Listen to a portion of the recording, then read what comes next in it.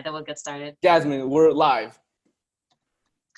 Hello, and welcome to another episode of Guns, Roses, and Spirituality. We have our host, Andy Wong. I'm Jasmine, and we're so excited for our guest today, Chris Johnson. Woo! Woo!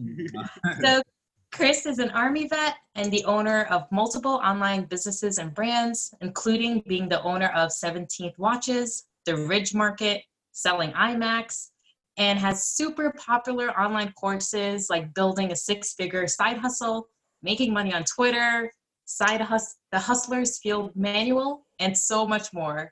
So Chris, thank you so much for being with us today.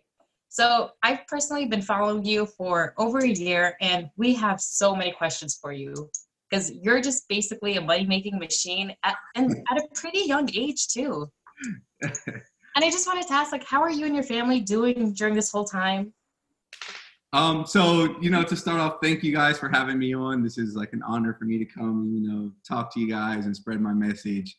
But the family is good. We're doing well. Everyone's staying healthy, staying clean, staying out the way and not letting the outside world kind of bug us too much. Yeah. So. And I guess to start off with, can you tell us more about your experience being the Army? Okay. Yeah, go ahead. All right. So here's my Army story. So when I was 17 years old, I was I was a semi-decent football player, and I thought I was going to college to play football. There was some issues in the recruiting process. I felt like I was undersized, so I was being under-recruited. And I'm like, you know what? If I'm not going to college to play football, I'm just going to get away from my hometown, And then I'm working out with my brother every day, and then we're working out in the room at my dad's house, and I would look on the TV and I see Navy commercials. So I'm like, man, these dudes get paid to work out and stuff that I was already into. So I'm like, all right, I'm joining the Navy. So I go to the Navy recruiting spot after a workout at the local community college, and they're like, yeah, we can have you shipped out by next summer, and the summer's about to start, and they're like, we'll have you shipped out the next summer. And I'm like, I'm not sitting around waiting a whole year, So I'm like, let me just go to the Army recruiter then. So I go to the Army recruiter, and I was like, so does it work like the Navy, or how does this work? Because I didn't know anybody that was in the military. I didn't have any friends or any family that was in the Army.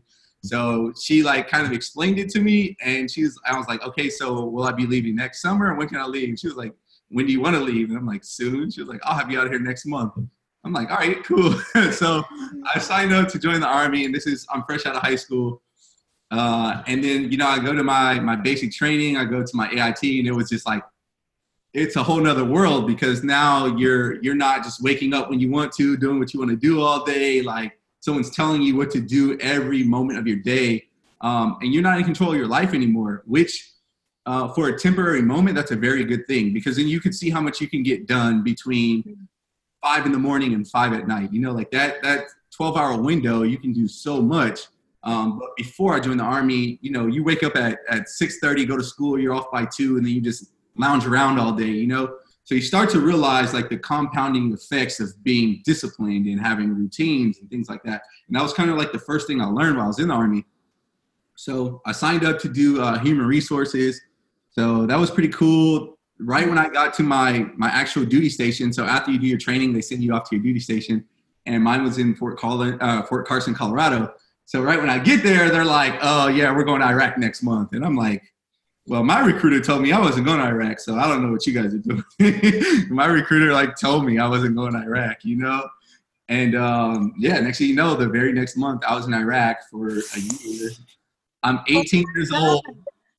So imagine this is 2009, 2010, right? And this is when Facebook is starting to become really, really popular. Everyone's starting to leave MySpace alone. Everyone's on Facebook.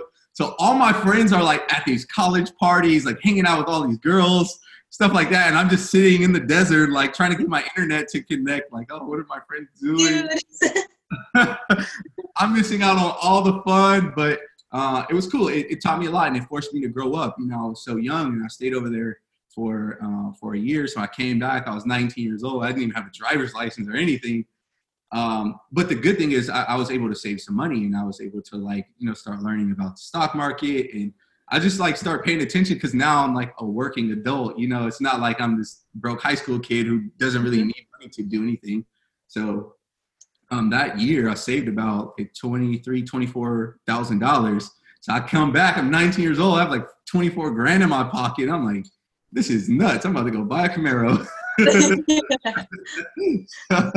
So yeah, I had like my first lesson with, you know, having a large sum of money, choosing not to invest all of it or a majority of it, you know, like spend it partying, like, you know, buying unnecessary things, and then watching that money just like drain out of your account until you look up and you say like, oh man, my money is gone, you know? And that's kind of like, you know, like my intro into the Army, and then also my intro into like paying attention to finances. So And I guess, was that the moment, like when you had that amount of money, was that like the switch in your head was like, dude, I got to be careful with this. I got to make something out of this. okay, so I'll tell you what happened. So I have a really good friend named Antoine, and so I buy this. He lives in California, and I'm out in Colorado. I just come back from Iraq, and I go back to Colorado, and I buy this Camaro. And this is the first year that this model came out. Like Chevy stopped making it for 10 years. And like, not only do I have one, but I'm 19 years old and I have one. So I drive it back to California, you know, I want to show off in front of all my friends.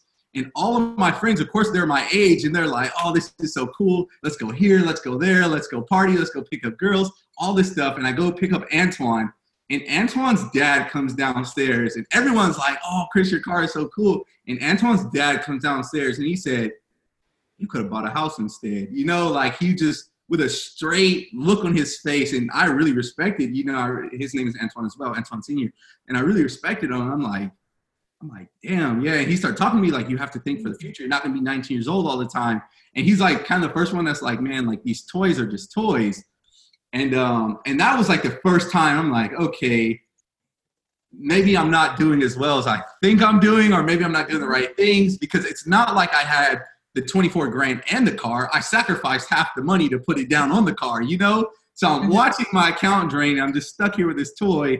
And I'm like, okay, well, Big Antoine says that, you know, I should be doing these other things. It's time for me to start doing these other things, you know? But it was just having like a few people in my corner that were like kind of pointing me in the right direction, because they had so many opportunities in their life and they blew it, you know? So I made the decision to learn from other people's mistakes. Yeah.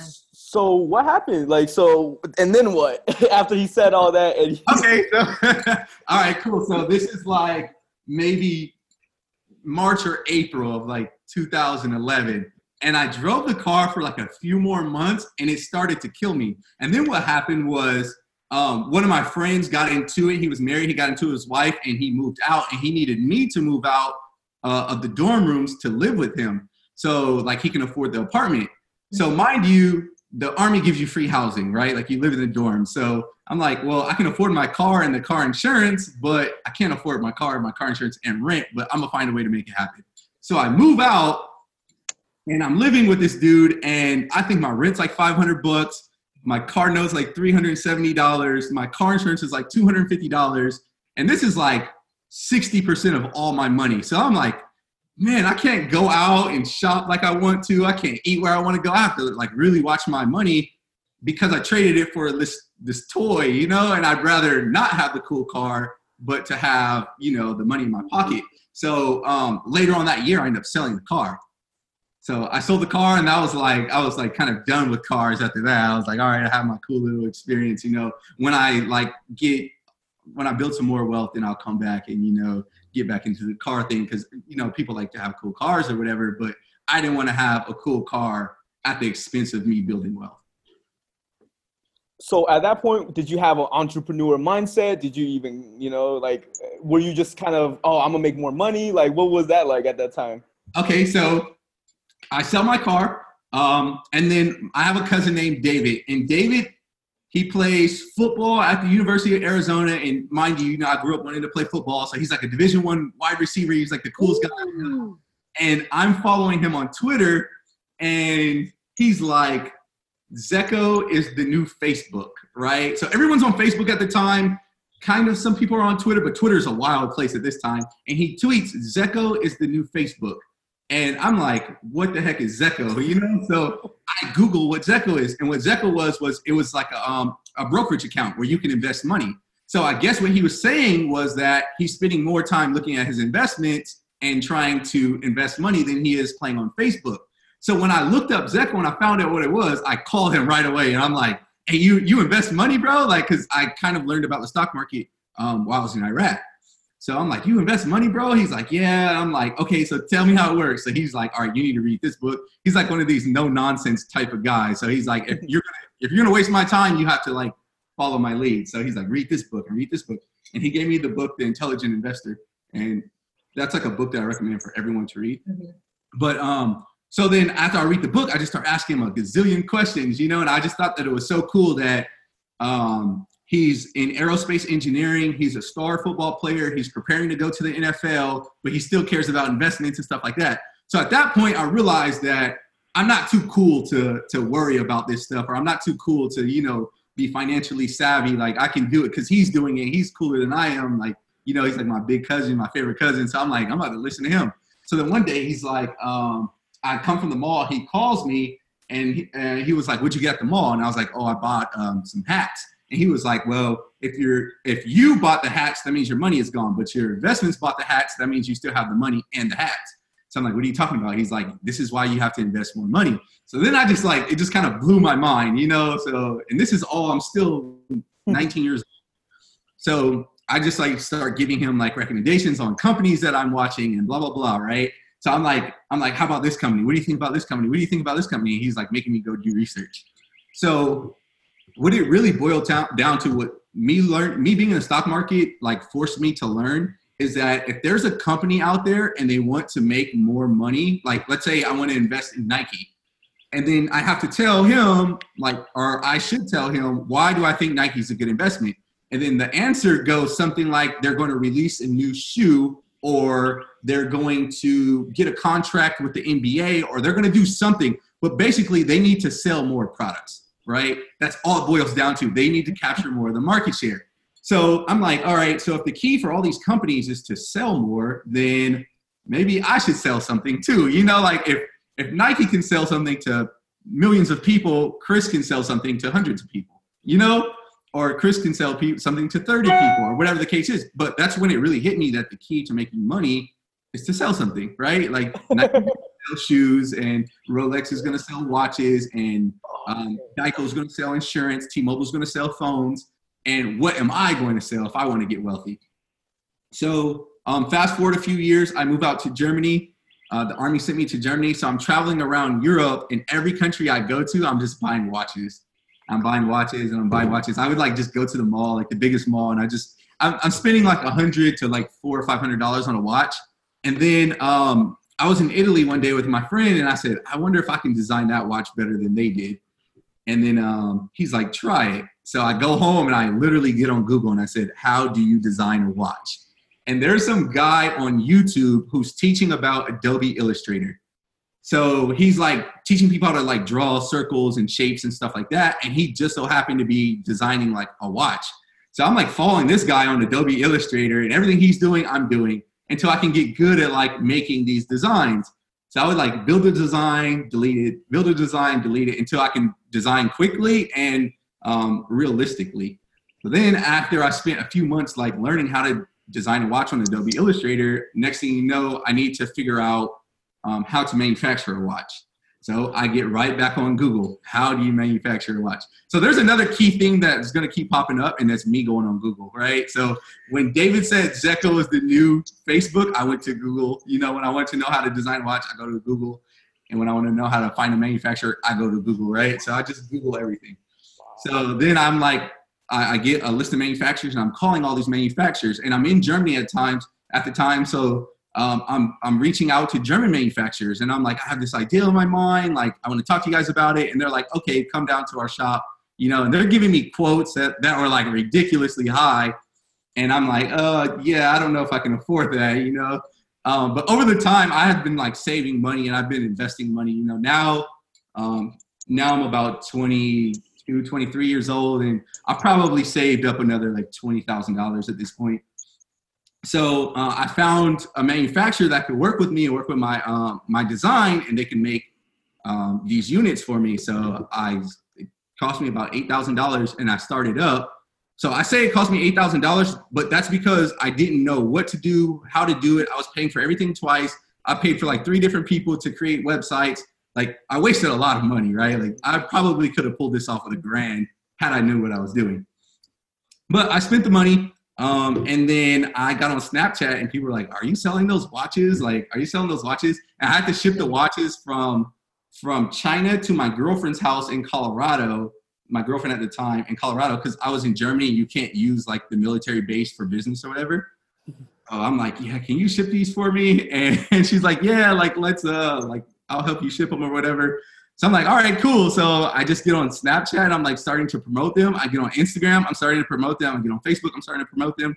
But the problem was that I didn't have any followers. I had like 87 followers, you know?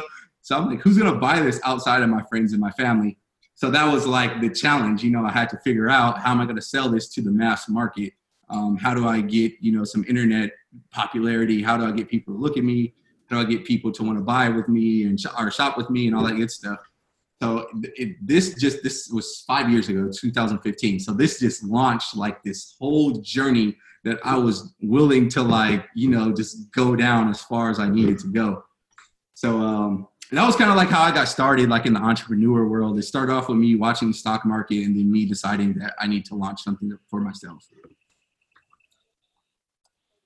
Jasmine, you want to ask the next question or because I'm dying to ask? Well, yeah, go ahead. I'm just absorbing all of this. I have so much respect for you. Like, dude. Hell yeah. So like, that's like, the $1 million question, right? Like people get to the point where they have a product and then how the hell do you expand? And so what was your initial strategy, you know? All right. So my initial strategy was to literally message everybody that I was friends with on Facebook. That was my strategy. Yeah. So I figured I was like kind of popular in my hometown. So I had like a decent amount of Facebook friends, like maybe 500. But I didn't have any Instagram friends and I had like 20 people on Snapchat. So I'm like, I'm going to message all my friends and tell them about my watch company and what I got going on and all that good stuff, right? And just so you know, your audience knows, that's a horrible marketing strategy, right? Like if you're relying on your friends and family to be your target audience, you're not gonna make it in business. So what happened was, it was like my friends and my close family and my coworkers that bought the first 17 watches. The first 17 watches were all the people I knew. And I was asking one of my coworkers if he wanted to like join the company. So, you know, cause he knows more people so that maybe we can get a few more sales. And then he's like, well, when are you going to get to the point where somebody that you don't know buys something from you? And that kind of just like set off like a bomb in my mind. And I'm like, yeah, more people in this world that I don't know than there are that I do know.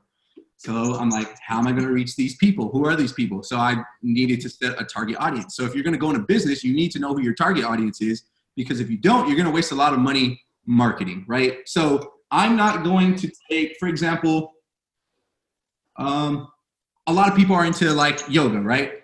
I'm not going to go take yoga products to a football game and try to sell them, right? Those aren't the type of people who are going to purchase, right? So what you want to do is you want to put your product in front of people who are likely to buy. So once I realized that, then I'm like, okay, so for watches, I need to go to fashion pages. Maybe there's like a bunch of people who are into fashion and there's large fashion accounts and I need to pay these people to promote me. Or people who are watch collectors or people who are into, I just started making connections. If you're into watches, you're probably into guns, or you're probably into cars, or you're probably, because it's like, you know, so then I would like just go look for these like large pages and I'm like messaging them like, hey man, can you like promote me? And they're like, yeah, send me $100, send me $200, send me $50. And I'm like, all right, cool. So that's what I started doing. I started paying these people to promote me. So they have large like followings and I don't have like a large following at all. So I started like paying these people. And then next thing you know, they post me and I just got like 10 sales in the last like 20 minutes. And I'm like, oh, this is it. This is it. Like I got it, right? So I need to go to where people are likely to buy. So if I'm going to go to the football stadium, you don't show up with your yoga mat. You show up with, I don't know, a jersey. You show up with a helmet. You show up with something that people are into, you know. So I'm like, that means I'm not going to waste any time talking to people who are not likely to buy, you know? And if my friends and family happen to be those people who are not likely to buy, then I'm not going to talk to them about what I got going on because I'm not looking for them. I'm looking for people who are looking for me, right? So that's what I did. And that was like kind of my initial strategy. And then I would bring a lot of people onto the website, and then I would collect their emails, and then I'd start sending out deals through the emails. And I'm like, hey, you know, like you can buy one, get one free. I'm just trying to get any sale that I possibly can, you know? And that's when business really started picking up. Is that how you got the name of the brand, by the way, 17th Watches? Because it's for 17 sales? No. So the name 17, so I'm 1 out of 7 children, right? Or 1/7. So it's kind of wordplay on that fraction, 17. Nice. Yeah, so it's just like, you know, something I came up with. Yeah. It's catchy. I like it. Yeah, it's like to honor my siblings, you know? So I'm just 1 out of 7 or 1/7. So it's a little wordplay.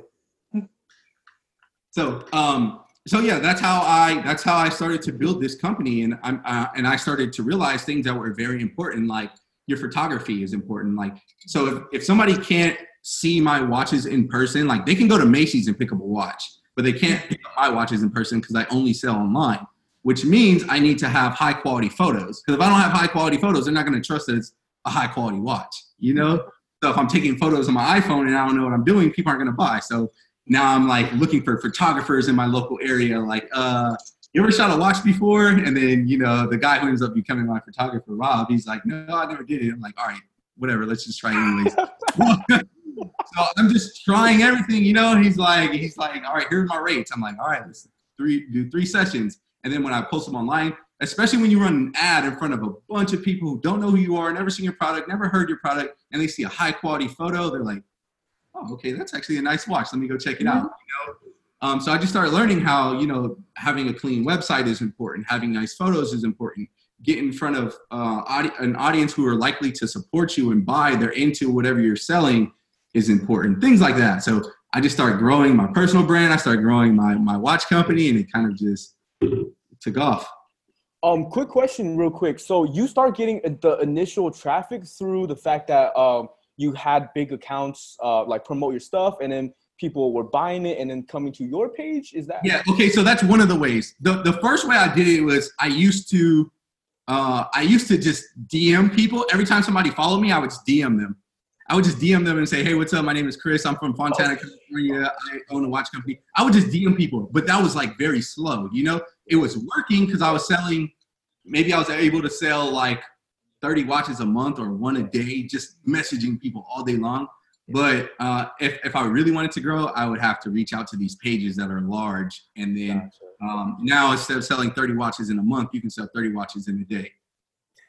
So, yeah, so it's really cool to see how this is what, 2011, Chris? Or 2000? No, so this whole journey that I just explained happened from like, so I started the watch company in 2015. So this was like all of 2016 and all of 2017. Wow, pretty recent. Dang. Wow. Now you're like going crazy, man. That's crazy. That's inspirational. I didn't know that. So the company is 5 years old. In the first 2 years, I was kind of like just getting my feet wet, you know. Like I said, I put up $8,000 to start. In the first year, I made $11,000. So if you calculate inventory, ads, taxes paid, I've lost money, you know, like, oh, wow. But then the second year, it doubled to 24,000. I'm like, okay, maybe I'm onto something, you know. And then from 24,000 the next year, I went to like 150,000. I'm like, okay, I know what I'm doing now. I got this, right? I caught the gist of it. Mm-hmm. So I'm very curious because you have you started a watch company, and there's many other watch companies out there. And so from your mindset at the time, like, how did you stand out? Do you need to stand out? Like, what makes you stand out? Like, you know what I'm saying? Like, people. Yeah. So, okay. So here's the best analogy I can give you. What's your favorite airline to fly on? JetBlue, probably. What's your least favorite airline to fly on? Southwest. Southwest or Spirit? Yeah. Okay, let me tell you something about JetBlue versus Southwest and Spirit. They both use the same plane. They're both providing the same exact service. They're getting you from point A to point B. So what made you like JetBlue versus liking Spirit? Oh my gosh. Maybe Yeah. it's the way they brand themselves. Maybe is it the deals and discounts they offer. Maybe they don't charge you just to pack an extra bag. It's the little things. All these airlines do the same exact thing. They have the same exact product. You know, you're flying on a Boeing plane or you're flying on an Airbus plane, but you're flying on it's the same service with the same product, right? So it's the angles in marketing that make you unique. Wow. Okay. So that's how I was able to stand out as a watch company. I said, okay, there's a lot of watch companies. There's, you know, the most popular watch companies cost a lot of money, right? Yeah. So I'm not even targeting. I'm not trying to compete with a watch company that sells a watch for $16,000. I have a $100 watch. I have a $150 watch. I'm competing with Fossil or, you know, like something small. Here's my angle. I'm an Army vet. I'm local when I'm talking to the people around here. I'm a local business. These are the things that we do to give back to charity. So I started working with a company called the Water Project Organization. What they do is like build wells and hand sanitizing stations for like areas in Africa that don't have access to clean water. And I'm promoting this and I'm like, hey, 10% of all our sales go here. This is what we're about. We're about spending time with your family. Time is the only luxury. That's our message. So it was just a marketing angle that I said, this is me. This is who I am. And this is what I'm about. You know, if you guys like it, here I am, you know, and that's. It's just like an idea, right? Like but that just really gets people going. Like, yeah. Really? That's crazy. There's really specific reasons why you like the brands that you like, right? It's all marketing, right? Like there's a reason why you go buy your Nike shoes and not your Skechers shoes. And there's a reason why people go buy the Skechers shoes and not the Nike shoes, right? It's a story that Nike told that we're all athletes and this and that and this and that, you know? But they're the same exact product. They're shoes. Right? So the same way Bose headphones and Beats headphones are both headphones. One's for travelers and one's for athletes. But there's products. So it's all about finding your audience with your voice and delivering whatever it is that you say you're going to deliver it, you know? Dang, man. Wow, I need a minute. Like you say, like it's like little things, like, you know, like some of the stuff you said, like you realize, like I can't remember what you said. You said something about like you realize you have to sell, like it comes down to selling, and that sounds so simple, right? But it clicked with me just now. I was like, yeah, it sounds so simple, but then like that just totally like went off in my head, and like all these things you're saying, they're little and simple, but like, dude, it's crazy, man. All the genius is found in simplicity, man. Like there's the biggest companies in the world, they do the same thing I do, just on a bigger scale. Apple's selling you phones, I'm selling you watches. You know, they just do it on a much grander scale. But what it comes down to is selling a product or selling a service or selling information. But it's just selling. It's just providing something that somebody wants or needs, right? And it's, go ahead. I'm sorry, man. So you went from the watches and you grew to what, like hundreds of thousands? Your third year or second year? Oh, right? So yeah. So my second year I did 24,000. My third year I did 150,000. My fourth year I did 250,000, and now I'm on the fifth year. So hopefully we close out this year about 500,000. Nice. Man, that's so dope, man. And that's just one source. Yeah, that's just like one of the things that I do. So, okay, then I'll talk to you guys about how I like got started with like selling courses in the Ridge Market. Yes. So now I get on Twitter and I'm like I'm just talking to anybody who's willing to listen. Like, yo, this is like a campaign I just ran. This is an ad I just ran. I just gave these people $40 and I made $2,000 off of it, you know, talking about those pages I was paying. And like, I just started developing like a big following. Like people are coming and some people are coming like, you're lying. And some people are like, what? Like, show me how. But when it gets to the point where there's too many people for you to sit and DM everyone one-on-one, you know, like there's too many, I get hundreds of DMs every day, right? So I'm like, okay, I'll just make a course, because a lot of people don't know where can you go to get the product, you know? A lot of people didn't even know Alibaba existed, right? Like that's where you can go and get all your products, from washing machines to TVs to routers to watches to motorcycles. You can get anything made, you know, from a manufacturer on Alibaba.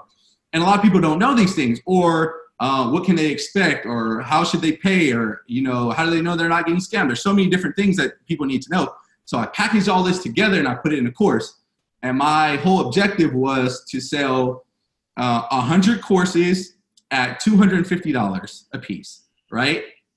In 1 year. So I'm like, okay, so I think this is the year that the watches did like 150,000. So I'm like, all right, if I can sell $250 courses and I can sell 100 of them, there goes another 25 grand for me to, you know, keep moving.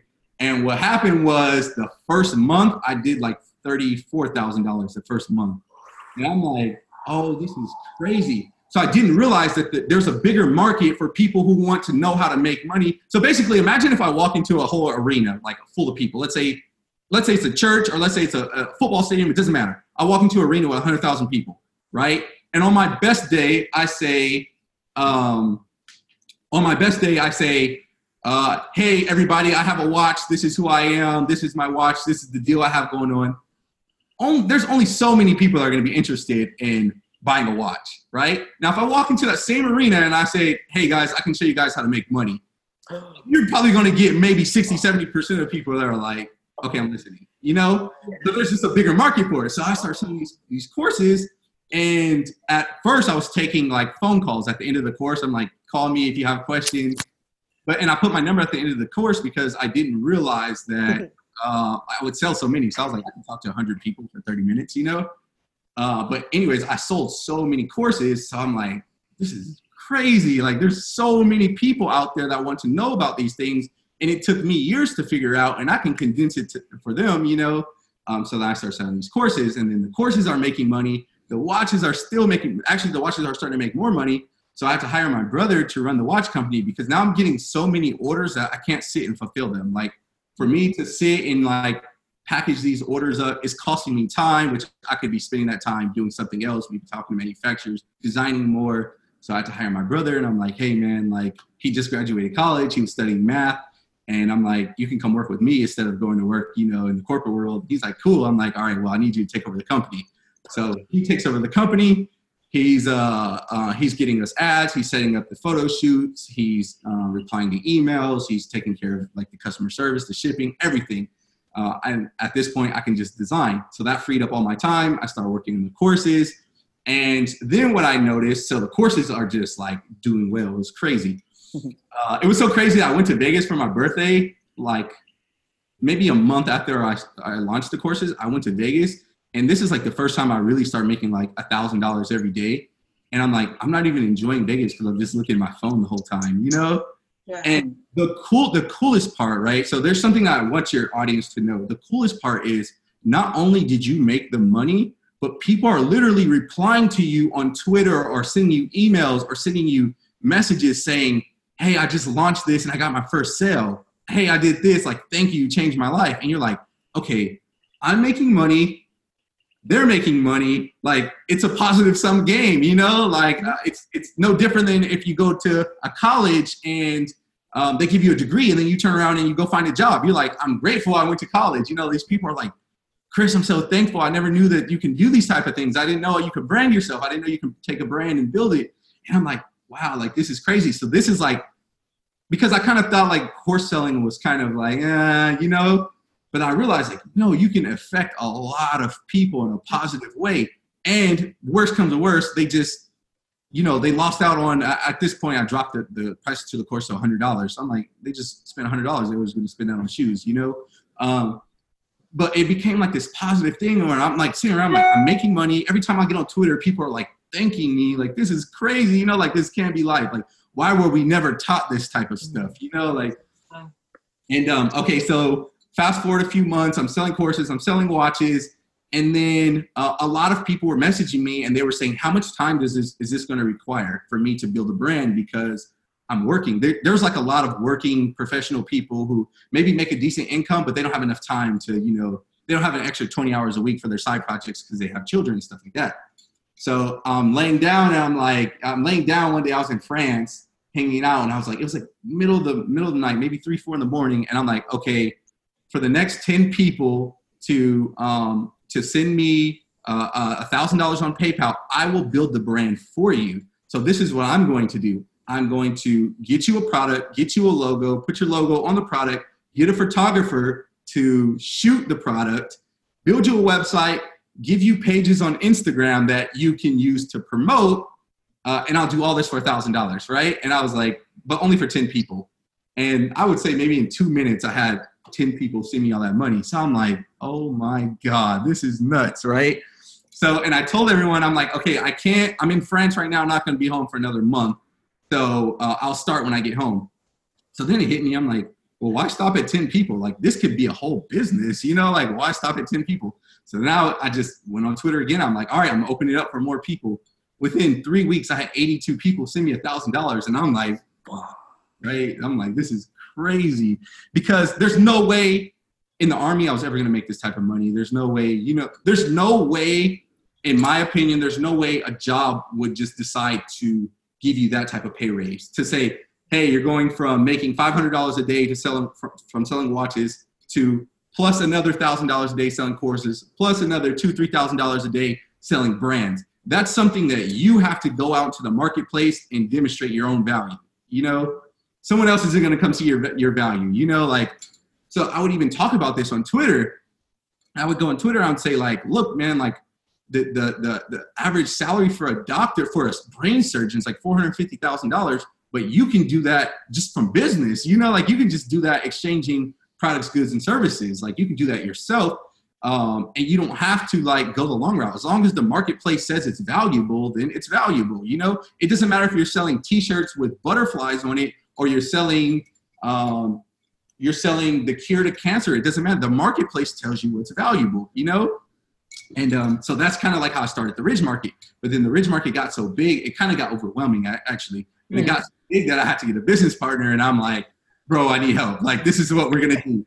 You contact these manufacturers. I'll set everything up with a photographer. So we had to go hire a full-time photographer, a full-time web designer, a full-time logo designer. So I just went from this idea laying in my bed in France to now I have 7 employees, and a business partner. And it just grew, So the first year of the Ridge Market, I don't know. I think we did, oh gosh, maybe $600,000 our first year. And I'm like, wow. So I don't know. I just start seeing things, and I'm like, all right, this is how I can help people. This is like what I can provide. I was just banking on myself. Like, what can I give to people that's worth their money, So if I have an empty bottle of water and I say, hey, Jasmine, do you have $1 in your pocket, right? You say, yeah. And I say, I'll give you this empty bottle of water for $1. You would say that's not an even exchange, right? Mm-hmm. Or we won't even use $1. We'll say $100. I'll say, hey, Jasmine, you want to buy this for $100, right? You tell me this isn't valuable enough for $100, right? But if I say, okay, this is what I'm going to do. I'll help you do this. I'll help you do this. I'll build you a website. I'll do this. I'll do this. I can make you an offer somehow, some way, based on my skills that will make you throw the dollar at me, like actually offer me double, just based on the product, services, the value that I provide to the marketplace. And that's the way I started seeing business. That's the way I started seeing everything, Dude. That's like the Godfather moment. An offer you can't refuse. Yeah, exactly. You just make an offer someone can't refuse. Like, oh, okay, so you don't give me $1,000? I'll be back with a better offer, Dude, that was wow. Jasmine, go ahead. Was there ever a brand that you regret kind of giving away in a sense? I'm sure you make way more money. I'm sure you make way more money like having the Ridge Market, but was there ever an idea of a brand that like you kind of regret giving away?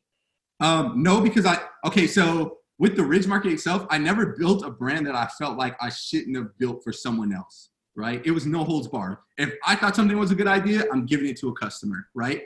In the same way that I was talking about these airlines earlier, I think of life as like infinite opportunities, or infinite customers. Like there's no limit to it. So if I have a good idea, like me and my business partner at this moment both have watch companies. I'm not going to not help him build a watch company, because I don't want to compete with him. Like, no, man, some people will like yours, some people will like mine, right? But there is something I do regret. So I built a toothbrush brand, and I didn't build it to sell it. I built it for myself. So I like to talk about things and do things that I love, So that's why you hear me talking about like Fiji water and watches and making money, because I love these things, and I like toothbrushes, and I like the idea of like telling people to brush their tongues, and like I like cracking jokes like that, I like to, like let's talk about like, I don't know, I like to talk about these things. So I built a toothbrush brand, and then 3 days into me launching the toothbrush brand, someone DMs me and says, hey, I want to buy the company. And I'm like, all right, cool, like here's my price. And the dude went to the bank and he came up with the money and he sent it over to me. And I was like, at first I was like, yeah, I made 3 times what I put into this brand, the third day of selling. But then it hit me that I would much rather have the brand and, build this brand based around it, because it was based on my personality and, like these things. Yeah. I was like, there's some things that aren't for sale, and that should have been one of those things that wasn't for sale. I should have just kept it just to keep it, Yeah. So, but as far as like the Ridge Market ideas, now there's sometimes like I've built some brands. I'm like, if I really, really, really like it, which I really liked a lot of them, I'll just go buy from them, so I bought like gun safes from people, electric skateboards from people. I bought so many watches from people. That's like awesome. brand, I just go shop with them, Mm-hmm. Chris, why does someone like you need to sell MacBooks? Well, not that you need to, but why did you sell MacBooks? Okay, so iMac Masters. All right, so last summer I was sitting on an auction website because I'm always looking for a way. So when you get into the world of money, there's one aspect is creating more money, and then the other aspect is like storing the money or. Yes. But eventually you'll get to the point where you're like, I have more than enough. So let me try to deploy this money to go make more money for me. So I'm sitting on this auction website and I see that there's a school district in Tennessee that's selling all their MacBooks, right? Like they're auctioning them off and they're selling them in like lots of like 170. And I'm like, okay, let me win an auction then. I'll see, I'll sell these computers. So the price I was getting for them, I was getting them for $75 a piece. And I was like, okay, and I can sell them. So that's another a really strong benefit of having money is that you can lower the price of products by buying multiple products. If I went to buy one, I'm gonna spend $300. If I went to buy two, $290, and then it will just keep going down. So if you tell somebody you're gonna buy 170 iMacs, then you can get the price down really low, right? So I paid $71 for them, and I'm just like, I told my sister, I was like, hey, I'm gonna have these delivered to your house. So every time that I sell one, you ship it, I'll give you a percentage of the sale. You handle the customer service. So boom, send them all to her house. I'll just get on once a day, promote them. I'll get sales. She'll ship them. I'll cut her some of the money. So I created a job for her. And that'll allow her to put money in her pocket. She has 2 young kids. So, that's what kind of like creating these opportunities is doing for me. It's giving me the privilege to show other people the ropes or provide jobs or, for like my loved ones. So that's all it was. I just wanted to take advantage of like, opportunity that I've seen and that's what I did. Oh my gosh. That's insane. $75? Yeah, how much you selling for? It was 79. I'm sorry. $79. Gotcha. And then I was selling them for like 300. Oh, sometimes people so I'll sell them for like 300 because that's kind of like what you can get like in the market. And then somebody was like I would even list them on OfferUp, and somebody's like, I'll give you $275, and I'm like, all right, deal. Like, girl, let me get that. So, I have a personal question, real quick. When you first started off, how much were you paying was it your brother? Like, how much were you paying your a percentage of the sales. So he gets a percentage of the sales. So if we have a killer month, he makes a lot of money. So how much money he wants to make is up to him. Wow. Nice. Yeah. So that's like one incentive to get people to kind of like, here's the blueprint. I've been doing this amount every month. You keep it up, and this is what you're looking at. And it gives them an incentive to innovate, to think of new ways to make money. So one way is making money, and then because he's going to get a percentage of the net sales. So we want to slow down. We want to slow down on the returns because that takes out of his money. So how can we deliver without getting returns? Because we would probably get like 3-4 returns a month because something would like arrive broken or whatever the case is. And so I just give them a percentage of everything that I make. So, wow. So wouldn't that be the same thing as having like, I don't know, 10, 20, 30% of a company technically? Yep. Kind of would be. But the difference is, the difference between a sales job and equity in a company is that, let's say right now I sold this company for $4 million, he won't get a percentage of the sale. Oh. If he get a percentage of the company on the exit, and we go, okay, here's a $4 million sale, then he's going to get 20% of that, which would be like $800,000. So that's the difference. What's a good rate for someone like, to have someone come on like that? Like what you and your brother did? Like what's a 10%, 5%, 20%, 50%? Like probably about 20. 20%. Wow. 20, 30. It depends on your profit margin, but I tell everyone to focus on profitable products. So then you have room for sales, you have room to hire people out. You want to build a sustainable business. So you don't want to buy something for $4 and sell it for $5, And then all the employees beyond that, like they're on a wage, or because you can't give everyone a piece, right? Like of the. Okay, so them, since they're not working to make the money, they're not in a sales position. Then I just give them a wage. You said you just give them a wage. Yep. So we had a photographer who was full time, and we gave her a good amount of money, web design. So we'll just tell them like, hey, we want to hire you, and this is what we're offering. Yeah, gotcha. They come on board, and that leaves me to getting the sales versus leading them to getting they don't need to go create money for the company. Like they don't need to do any of these things. I bring in the sales with my traffic, my marketing strategies. You guys execute. Gotcha. Wow. Did you read a lot of books, man? Like you sound like so knowledgeable in like business and stuff. Or was this mostly Google and experience, or like were you one of the readers? Well, the first part of this, everything going well? Okay, the first part of this is instincts, but it is paying attention to like what other brands are doing, what other people are doing, reading a lot of marketing books, just kind of watching, just being aware. That's kind of what happens is you just become aware of what's going on. And then your instincts will take over. You say, hey, today's a good day to run a sale, or today's a good day to launch a new product, or let's use a different angle for our marketing, or let's try to reach into a different crowd, or let's cross promote with a fitness brand, because we have a few fitness watches to sell. So we find a fitness influencer because we weren't in the fitness world. So yeah, I spent a lot of time reading. My whole life is consumed with business, but then eventually it just becomes instinctual. Wow. Okay. Wow. I didn't know that. I guess we just assume like because you're making so much money, and like you just, maybe it's the position you put yourself in. You seem like someone who's read like every single business book there is. As far as like how much knowledge it feels like that. Yeah. No, sometimes I'll read a lot of books that have nothing to do with business, or sometimes I'll read books that are more about like keeping your mind calm, which I think down in the long run, it might help you in business. But for me to be a leader of an organization, the better I become overall, the better the organization will become, so the better I do personally, the better watch company do, the Ridge Market will do, the courses will do, all this good stuff, so a lot of times I'm reading things that have nothing to do with business, and sometimes I do. Like right now I'm reading The Snowball Effect. It's about Warren Buffett and his like life, but I just try to keep a book open. It's not always directly related to business.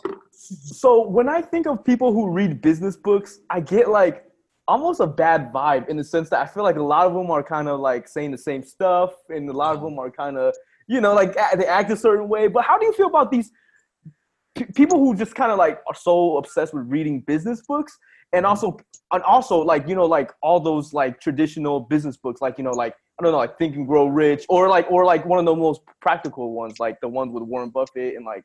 Okay. Yeah. So I think these books are, okay. For instance, if you're gonna study,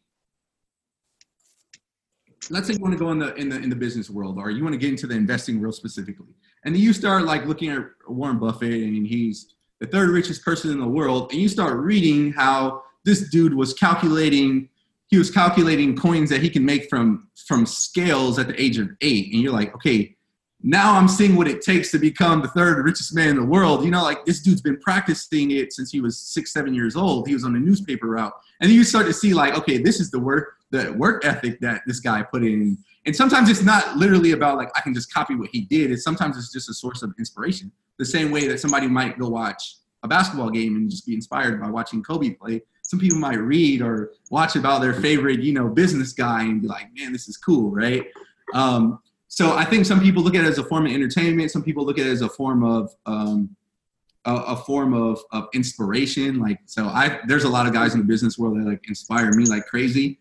And some of these people, they built off of culture. And I think that's what I like about their business. Like Phil Knight and Nike, he built off of an athletic culture. He kind of built the culture, like Nike is like, sports is what we think of it mainly. A lot of it has to do with Nike and the commercials that they give us and the stories that they tell. But then you start looking at the founder and you say, okay, what was this guy into? What was his challenges? You know, so the same way some people may be intrigued with me and what I do, I'm intrigued with the tycoon, you know? Yeah. So that's like, you know, that's kind of like some people are just like me. I'm just reading. I want to know what these guys were doing, you know, like, so for instance, like Phil Knight, he put his mortgage up on inventory for the shoes because he believed in his company that much. So then how can I turn to myself and be like, I don't want to spend money on marketing, you know, like, all right, do you want to be like Phil Knight or do you not, you know? Like, so, yeah, that's kind of like what a lot of that is. But these business books, they're good. I think what happens is, yeah, there does become a market where everyone's saying the same thing, you know. They're saying the same things or they're saying it in a different way. But I heard this really, really, really good quote, and I love it, and it made me stop thinking about people who say the same thing differently. And the quote goes, everything that needs to be said has already been said, but somebody wasn't listening, so you have to say it again. Right? So my message, and let's say there's a computer programmer out there on Reddit, he can have a similar message to me, but certain people are going to gravitate towards me. Some people are going to gravitate towards him based on the things that I like, the things that I do, my upbringing, like, you know, like all types of things. People will resonate with my message more, right? So when you take that into consideration, you will realize that everyone is a source of inspiration. You know, like people are one day going to come to you and say like, teach me this and teach me that, because they like the way you came up. They're going to like your story. They want to know from you, you know, like, okay, they're going to be like, okay, Andy, I get that we can learn this from so-and-so, but we want to learn this from you because, you know, you're the guy that I idolize, you know? So I like that, you know, like, because most things, a lot of like the quotes and stuff that you see going on, like the spread around Twitter, for example, they either boil, like they all are traced back down to like ancient philosophers or the Bible or some type of religious context, you know, the same message, the same principles, because humans are like, you know, we're creatures of habit. So we go through the same things. We have the same issues, you know, we might change technology or something, but people have the same problems, which creates a need for people to sell the solutions to the problems or to teach the solutions to the problems, right? People are always going to want to feel better about themselves. So either they're going to want more mental clarity, or they're going to want to get in shape, or they're going to want to make more money, or they're going to want to be able to attract a mate. And these are just creating markets for, you know, everyone else. Yeah. Jasmine, I have a billion big questions I really, really want to ask, but I'm going to bite my tongue because I know you have a lot of questions.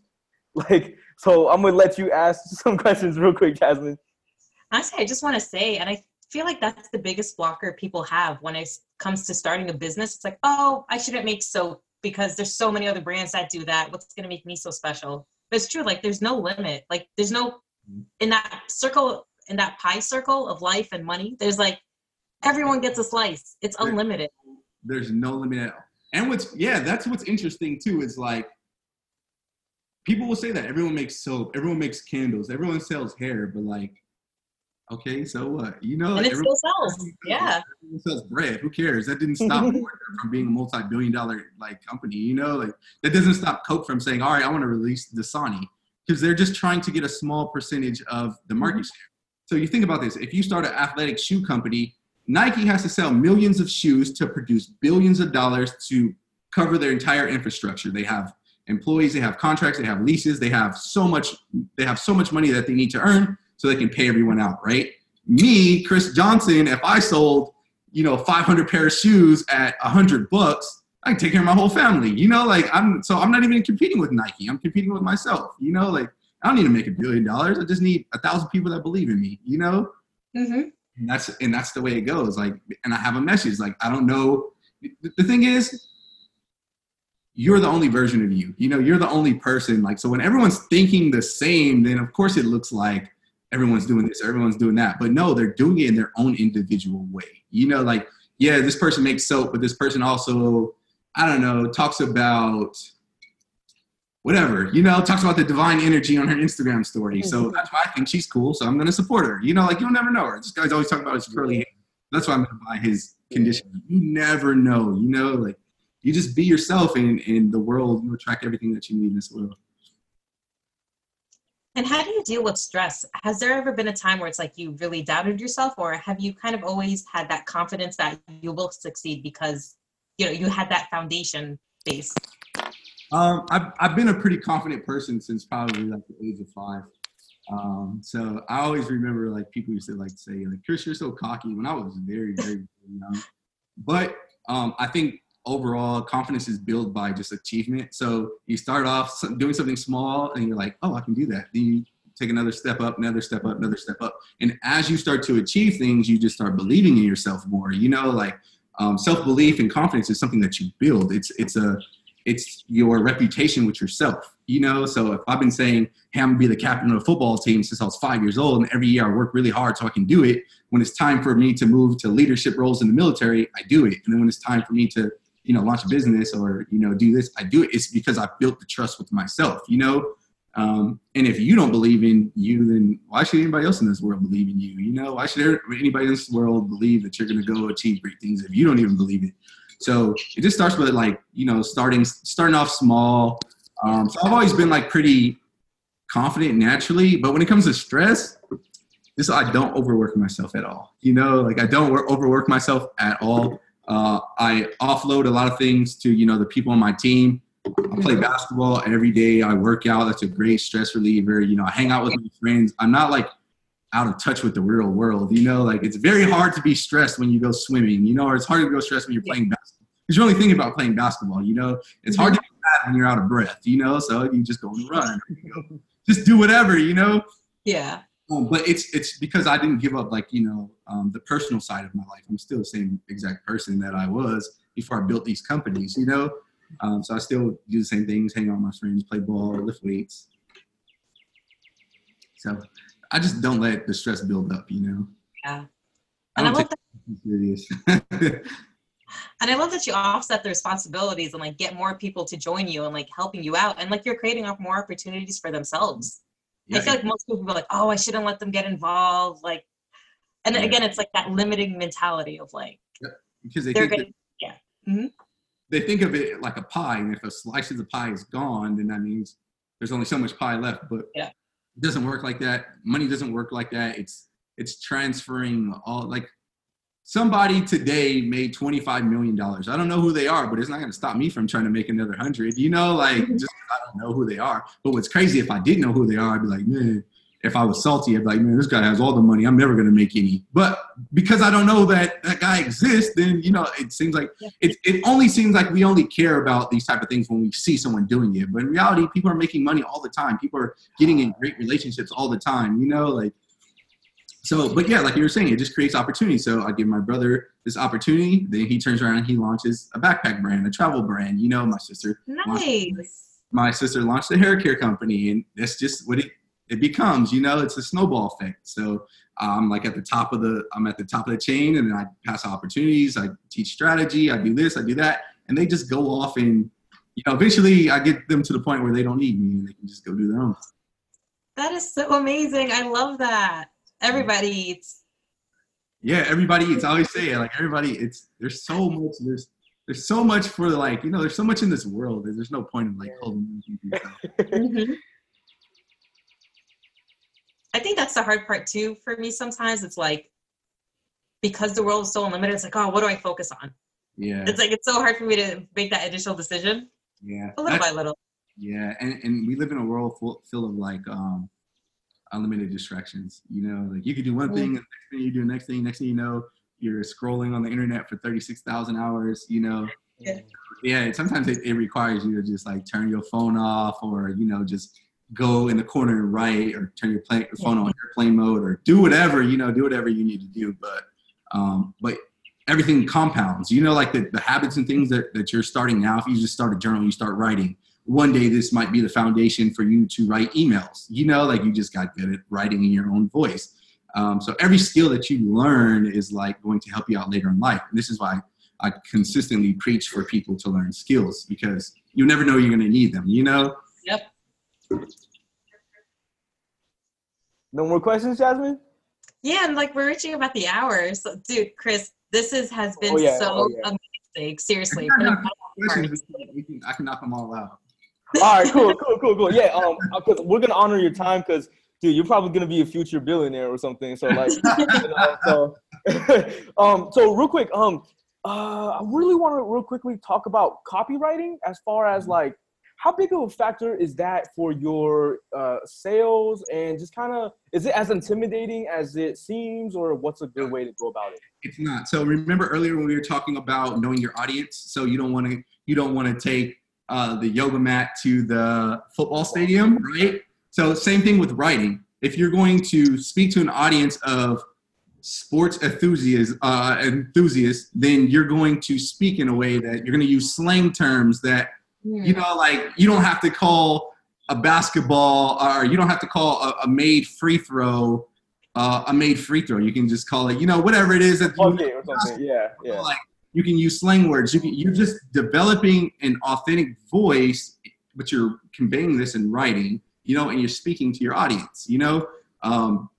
So the copywriting is important only if you know your audience. Everything starts with knowing your audience, right? So what I did wrong when I initially launched the watch brand is I created the watch brand without a target market. You know, like I started it like whoever's willing to buy, I'm willing to sell it to them, right? Which is true, but I need to target somebody. So I need to, you know, so I brand myself as a veteran-owned brand. So we're going to talk about things in writing that happen in, you know, the military. I'm going to use military jokes. I might crack a joke in my email list about are you sitting quarantined in the barracks room? You know, then I got a deal for you. You know, and this is a writing style that, you know, we've developed as a brand so we can speak to our audience. People have no idea about anything. They have no idea about the military slang or anything. They're gonna be like, "What's a barracks room? What are you talking about?" You know, but that's because the message isn't for them. You know. So you're just speaking, you know, you're writing in a convincing manner to a target audience. So it all starts with you knowing your audience, and then you're going to speak like you were to talk to them in person. You're going to use the words they use. So think about this. Think about an infomercial, right? Somebody has to write the script for an infomercial, right? And they're trying to sell that device that helps like old people put on their shoes, right? You think they're going to be like writing out the script saying like, yo, this is a dope product, you know, like, no, their audience is like old, you know, like they're people in their 70s and 80s and 90s. They're going to say like, this is an awesome device. And it's the language that they're going to speak, you know? And the opposite works as well. If I'm trying to sell something to teenagers, or I'm trying to talk to teenagers, then I want to be hip. I want to be cool. I want to know what they're talking about. If I'm trying to talk to teenagers about social media and I have no idea what TikTok is, then, you know, they're gonna be like, yo, what are you talking about? So, but that message is shown in your style of writing. You know, the words you choose to use, the phrases, how you paraphrase things. So the copyright is important, man, but it's not that intimidating. Okay, because it seems really intimidating to me when I see everyone, I think including you, man, like, you know, when you go on your page, your sales page, it's like long and it looks good. And I'm just like, dang, like I'm trying to compare and I'm over here, you know, elementary school style, like, you know. Okay, I'll give you some advice there, right? Yeah. You don't have to be good at everything, right? So is my sales page worth me paying a copywriter $300 to write that? Yes. You know, so I'll say, hey, you're a good copywriter. Here you go. So you got to think the best businessmen and the men and women who run the biggest businesses, they aren't necessarily the designers. They aren't necessarily filming the commercials. They aren't the test drivers of the car. You know, they're just hiring the talent. And that's the beauty of building relationships and networking is you say, okay, this person is good at this. They can help me here. You know, so maybe you don't want to sit and write your own copy. Maybe you want to hire somebody to write your own copy, and they're going to take over your email list, and they'll get 10% or 20% of everything you sell through your email list. Therefore, you can go focus on your strengths and outsource your weaknesses. That could be a way to look at it. Okay, real quick, whoever listens to this podcast, especially Chris's people, looking for a copywriter. Put that out there, real quick. Oh, but Rook, so how much of a factor is copywriting? So I put out a product. Let's say I want to sell a coaching product or something. Mm-hmm. I put out a product and there's a sales page. I write my own sales page. I have no experience. I write my sales page versus the sales page of a copywritten one. What is the difference, like, as far as the conversions, you know? I can tell you. Oh, You would literally have to run that study to know. Because what happens is the product could be so good or so in demand that people don't care about, like the pitch, right? Or the product could be so mediocre that it's the pitch that sells the product. So you would never know unless you run. Right? Like, so if somebody said, hey, I'm selling a jetpack that lets you fly 50 feet in the air for $500. You recharge it, every 3 days. It lasts 20 miles, They don't want it out, no long copyright. I'm buying it. I'm buying that. Ain't much for me to say, bro. I'm buying it, So you would literally have to take the same products in the same audience and run a study comparing them. Okay. Because here's my situation. And so let's just say, like, I coach people, and like my results have been absolutely amazing. Like, people who are depressed are now like people who are very happy for the first time in their life. And like I know for a fact, it's like the results are definitely there. But my message to my audience, my ability to sell that to my audience, because I know that if my audience schedule just a few coaching calls with me, for example, they're going to take their inner world to another level. So that's like, it's like, you're so confident, you're pretty confident in what you do, right? So it's like the same thing. And it's just like, but that communication. Okay, all right, check this out. Yeah. What tells you that I'm confident in the things that I do? Damn, that's a good question. Whatever that is, that's what you got to go find in yourself. All right, I think I know. Because, well, first of all, off the top, it's obviously great answer. The results you show, the test examples you show, which I have not gotten to that yet. So that's one. I'm gonna think about that. Maybe you can have somebody like send you a video and say, "Yo, do you mind if I post this?" Or maybe it's you challenging people's inner thoughts. Like that's what I do a lot of times. And I remember earlier when we weren't recording, we were talking about like, I don't want to like come off as too silly. Sometimes I just challenge people's ways of thinking, and that leads them to the idea that they should buy from me. Like, oh, okay, I never thought about it that way. So, but there's something that I do that tells you that I'm confident, right? And whatever that is what you have to go find yourself. Your version of it. Dude, this call has been crazy because I've learned. I feel like this is like. Do you? All right, real quick for the people, like, do you do one-on-one like business coaching type of situation, like group business coaching? I don't. This is what I do. I become friends with people, and then we can just talk like friends. That's crazy, man. I don't want like a hierarchy in a relationship. You know what I mean? Where my friends think that this, or I think my friends are this. Up and down, or this person that comes around me and wants to learn from business is below me because they have lower sales. I don't like the whole weirdness of things. It gets like that in the corporate world, where it's, that's the manager, that's the owner, I'm like, you're real for that, man. That's crazy. You're real for that. And I feel like in some shape or form, I'm like the spiritual Chris Johnson, in the sense that like, no, seriously.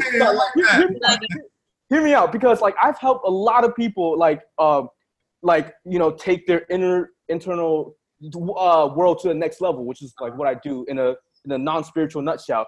And then I become friends with them, and then it's like I see them blossom, like I see them completely grow into like their own, and then do their own thing and even teach it. And it's like, wow, but the thing is, I talk to Jasmine all the time, and like, I don't try to be like, hey, yo, look, I'm the spiritual leader around here, like, so that's cool, man. That shows that you're really real, man. And that transitions me to kind of like my next question. So many, but last question. I don't like, you gotta, yeah. So what about leadership, man? Because that's really big for me. And how do you lead? How does Chris lead? And how do you lead? Because you seem like a real cool person, man. And how do you kind of, keep things in order yet, like, what's your leadership? Okay, so the first things first is that in most situations, especially in my business, that I'm the owner of the business, right? But so I'll ultimately decide the direction that we're going in. So like when my employees or even my partners or whatever, they come to me, like ultimately they know it's my decision to make. Right? But I want them to be able to work on their own. I want them to be able to bring me ideas on their own. So it's an open door thing, right? Because if I hire somebody and I have to tell them what to do, then I could have did it myself, you know? So I want to bring out the best in everybody. I can't bring out the best in people if there's this type of relationship, you know?